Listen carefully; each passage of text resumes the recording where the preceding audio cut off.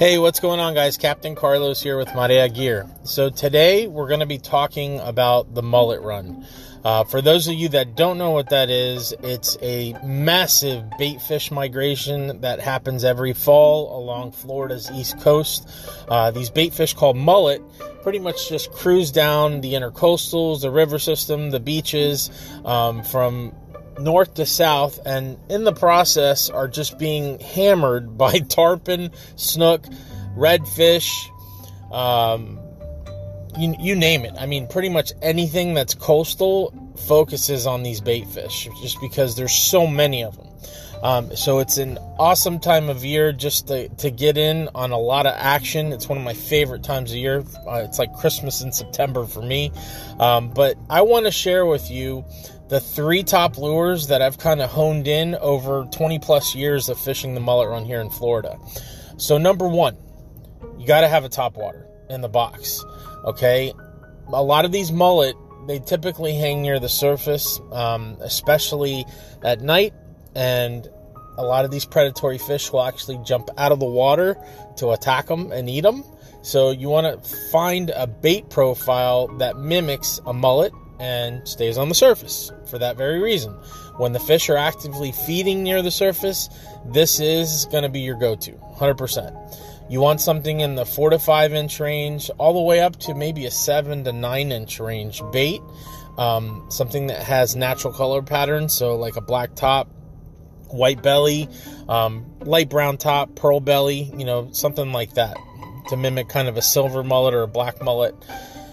Then you're also going to want maybe to replace the hooks. A lot of the stock manufacturers or stock treble hooks from the lure manufacturers don't really stand up to my expectations, so to speak. So I like putting single hooks on. I just think that puts the leverage in the angler's favor rather than the fish's. Treble hooks, tarpon throw a treble hook like it's nothing. So I just prefer the singles. If you do want to switch them out to singles, check out the VMC Coastal Black, inline hooks. That's what I use. They're great, and they're not that expensive. Very, cost effective. Now, as far as actually fishing a topwater, the way that I like to fish them, there's 2 retrieves. There's one that you just make a long cast, and then you just do a steady retrieve with short rod twitches, and that's going to make the lure walk back and forth, like walk the dog is what they call it. And it's just a little zigzag on top of the water. It looks like a little finger mullet, kind of veering, away from the pack. That's number 1. Number 2, same cast. Instead of short rod twitches, I'm just doing a steady, slow retrieve, like a creep, and then I'll stop. What that does, it just makes the lure push awake, and it creates a little V on the surface, and it looks like a little finger mullet, on the surface. And that retrieves work, well for me too. You got to make sure you have the variety of the sizes, because initially the first wave of bait is typically the finger mullet. All right, so that's why you got to have something that kind of matches the size of the finger mullet. Later in the run, as it progresses, you'll see bigger schools of larger, like breeder mullet, black mullet, silver mullet. So that's why you're going to also want to have the larger sizes too in the top waters. Number 2, okay, the second bait that you got to have in your box, you got to have a swim bait. Reason being, that is, in my opinion, the most versatile bait out there. You can pretty much go anywhere in the world and catch fish with a swim bait, a sinking swim bait, nonetheless. I like swim baits just because they're so versatile. You can cover different levels of the water column with them. So they sink, so depending on the speed of your retrieve, that's going to dictate what level of the water column the bait is going to kind of cruise along. So if the fish are holding deep, with the swim bait, you can kind of hug the bottom and just kind of creep it. If they're hitting mid-water column, then, speed up your retrieve a little bit. If they're hitting near the surface and you just need that fast and frenzy, quick retrieve, that works as well, and you can do that with the swim bait. As far as the size and the profile, a lot like the top waters. You just want something that matches a mullet pattern, okay, like our finger mullet or mullet pattern in our motion minnow. You want it ranging from a finger mullet size all the way up to almost a breeder size mullet, a bigger mullet. It's good to have that range so that way you can match the hatch. You gotta match, what the fish are keying in on. That's why you need a couple different sizes. It's not that we're trying to sell you on more stuff, or lure manufacturers are trying to sell you on more stuff. They're trying to accommodate what the fish are actually eating, what size, what profile. So little details like that, they make a difference. That's what's going to keep you connected. Okay, and then last but not least, you got to have a flare hawk jig in the box.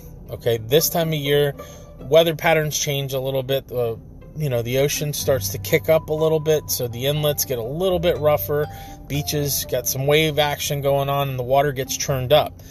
These jigs are one of the deadliest when those conditions are happening.